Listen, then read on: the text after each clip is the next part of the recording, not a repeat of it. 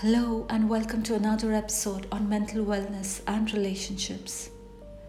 Has the internet caught your attention to trigger an emotion unpleasantly? This is Sagarika Shah, and I'm going to talk about the nuisance of online aggravation affecting the spirit of people who become a target of it. The internet has indeed transformed the world. The feeling of having all the information at one's fingertips is second to none. As much as social media is an effective way to grow and learn, personally and professionally, it is an awful way to get exposed to strangers who can stalk you and bother you, often leading to an unpleasant internet discourse. Online harassment is a very common problem, plaguing people all across the globe. Celebrities fall prey to intent provoking every now and then. But there are common people who are not exempted from such inflammatory and digressive responses, which often take the form of cheap and derogatory remarks. Individuals who subject people to cyberbullying understand what hurts people. Two very big aspects of their personalities demonstrate narcissism and sadism. A lack of empathy and a need for admiration drive people to narcissistic behaviors.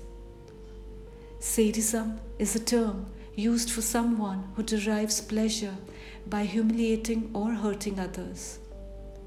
Their traits are designed to make people a victim of emotional suffering.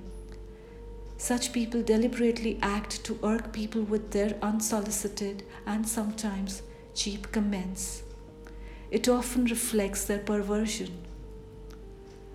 Loneliness coupled with aggression seem to be another reason why people resort to this kind of behavior. It's as if they use the internet to vent their frustrations in maladaptive ways. How do you deal with such online offenders? The first rule of thumb is to never ever respond to such people or their remarks. Nip it in the bud from day one. Responding to them would be akin to feeding their ego or encouraging them to multiply their perpetration.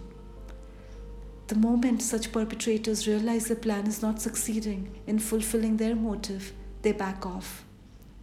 Such people should never discourage you to stop your presence on the internet. You can probably take a technology break if you feel overwhelmed or intimidated.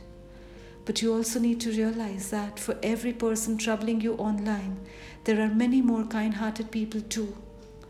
Talking to someone you trust always helps in such a situation.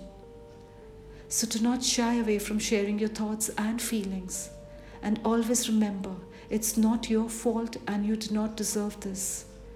Do not let it define who you are and don't let it diminish your worth. It's just not worth it. Thank you once again for tuning in. Look forward to presenting another podcast next week. Please feedback me on sagarika@thoughtcouncil.com or visit www.thoughtcouncil.com. Till then, please stay safe and happy.